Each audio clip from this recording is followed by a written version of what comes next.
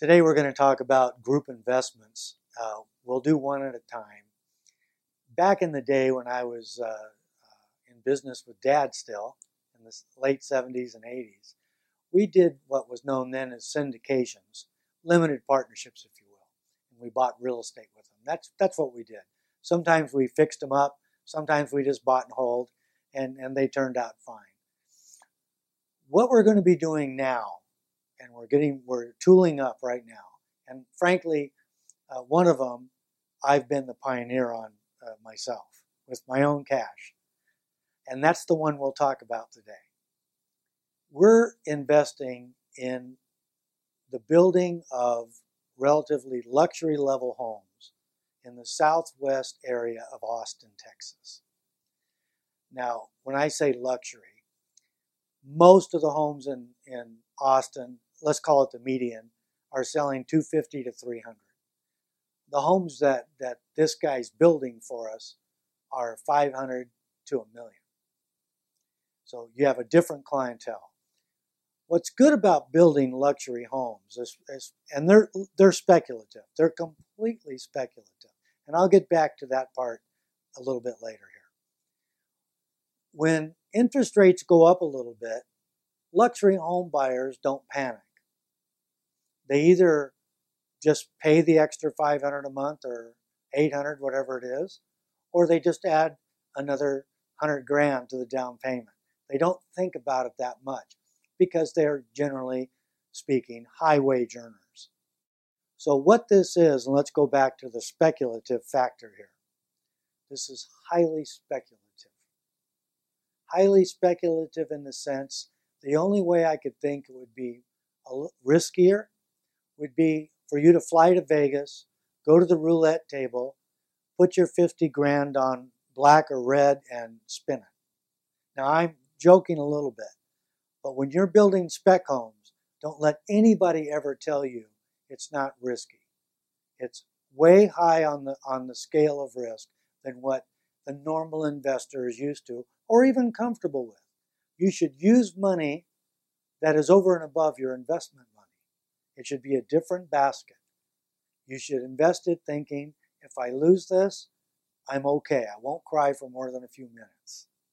Now, a couple of my investor buddies and I put our shekels together last year, and we put over $600,000 of our own money in with this startup company. Now, they built 5 homes. One of them's about to close escrow already.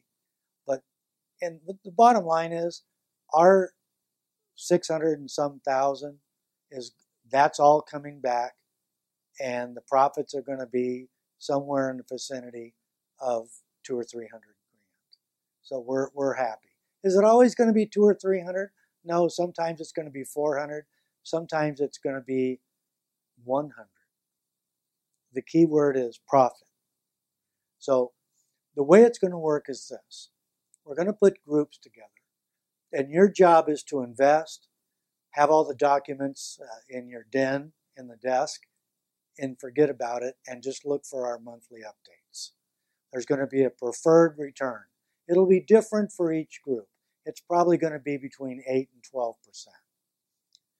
That means that before my company gets any part of any profits, you must get your initial capital investment back to you, plus the preferred return. Then the profits are divvied up. What will typically happen is half will go to the group, half will go to my company. So let's take an example. Let's say we capitalized at $1 million and we bought various pieces of dirt. And let's say that we're not going to build houses. We're just going to develop the dirt. Now that's pretty cool because we don't have to go through the risk of building. We pawn that off on the next buyer. And what happens is we buy the dirt, and we might have $1 million in various pieces of dirt around Austin. And then we sell that dirt, and we might develop and sell that dirt for $1.4 million. And it might take a year. Okay? It could take 18 months, it could take 6 months. But let's say in a year we sell it.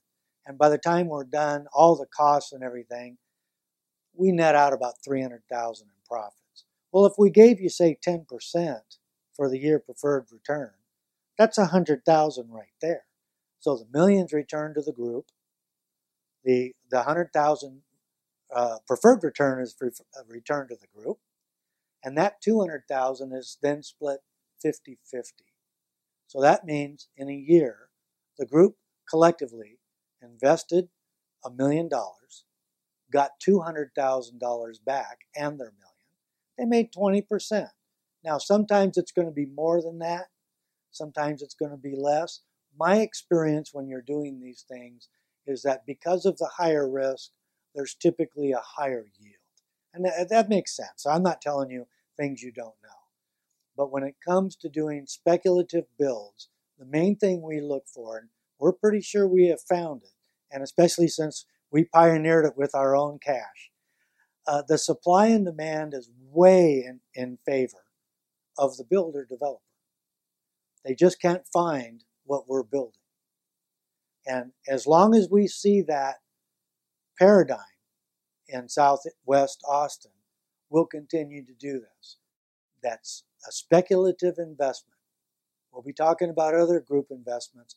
This one is the one that is speculative, using capital you don't need.